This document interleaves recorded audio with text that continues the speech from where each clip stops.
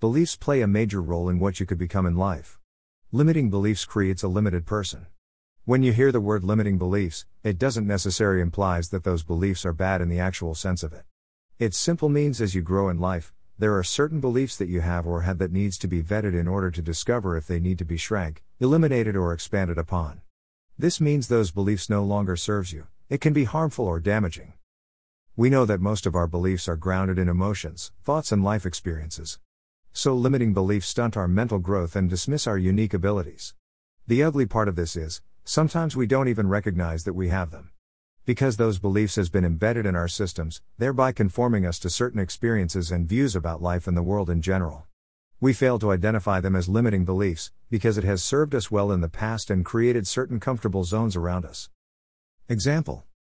Our son, who is 2 years and 8 months old, during his potty training, his mom decided to reward him with apple juice whenever he uses the potty. The aim is to get him to start using the potty eventually. Now if this type of act becomes habitual, definitely he will still want rewards in other areas of development, such as cleaning up his toys, cleaning his room, etc. There is a possibility that he could develop a mindset of doing things only when there is a reward. That could grow to becoming a belief system for him. Now from a kid who apple juice was used to motivate him for development, he could grow to become a reward-driven hungry adult. And as he gets older, the kind of belief is harmful, even damaging. Because if he doesn't get rewards or praise for doing something or work, he will eventually lose interest and wouldn't give his best any longer. That belief alone has caused him limitations even without him knowing it. The same thing happens when an individual grows up thinking she is not good enough simply because of an experience in her past. That thought alone has created a belief system in her, and that belief is now a limiting belief because she can't expand on her unique abilities.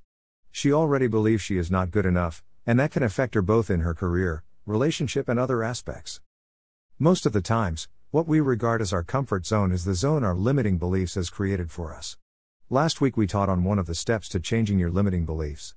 Today another step is trace the emotions and experiences that make up a belief and release them.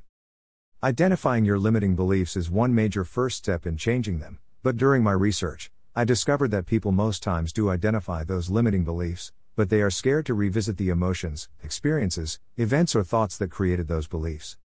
And the reason for this is, it is more harder to change a belief than to create them. This is why, Albert Einstein said, the significant problems we face today cannot be solved at the same level of thinking we were at when we created them. And Stephen R. Covey said, you can't solve a problem on the superficial level on which they were created. We need a new level, a deeper level of thinking.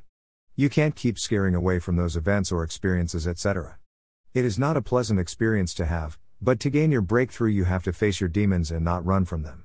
Because it will only result in more pains in the future. Most times our breakthrough lies behind that wall. Trace those emotions, events, or experiences that has created those limiting beliefs, so you can vet them and determine its validity and then change or replace them. Remember, your mind person can only be fruitful when you get rid of those limiting beliefs, only then can you reach your full potential and lead a successful life.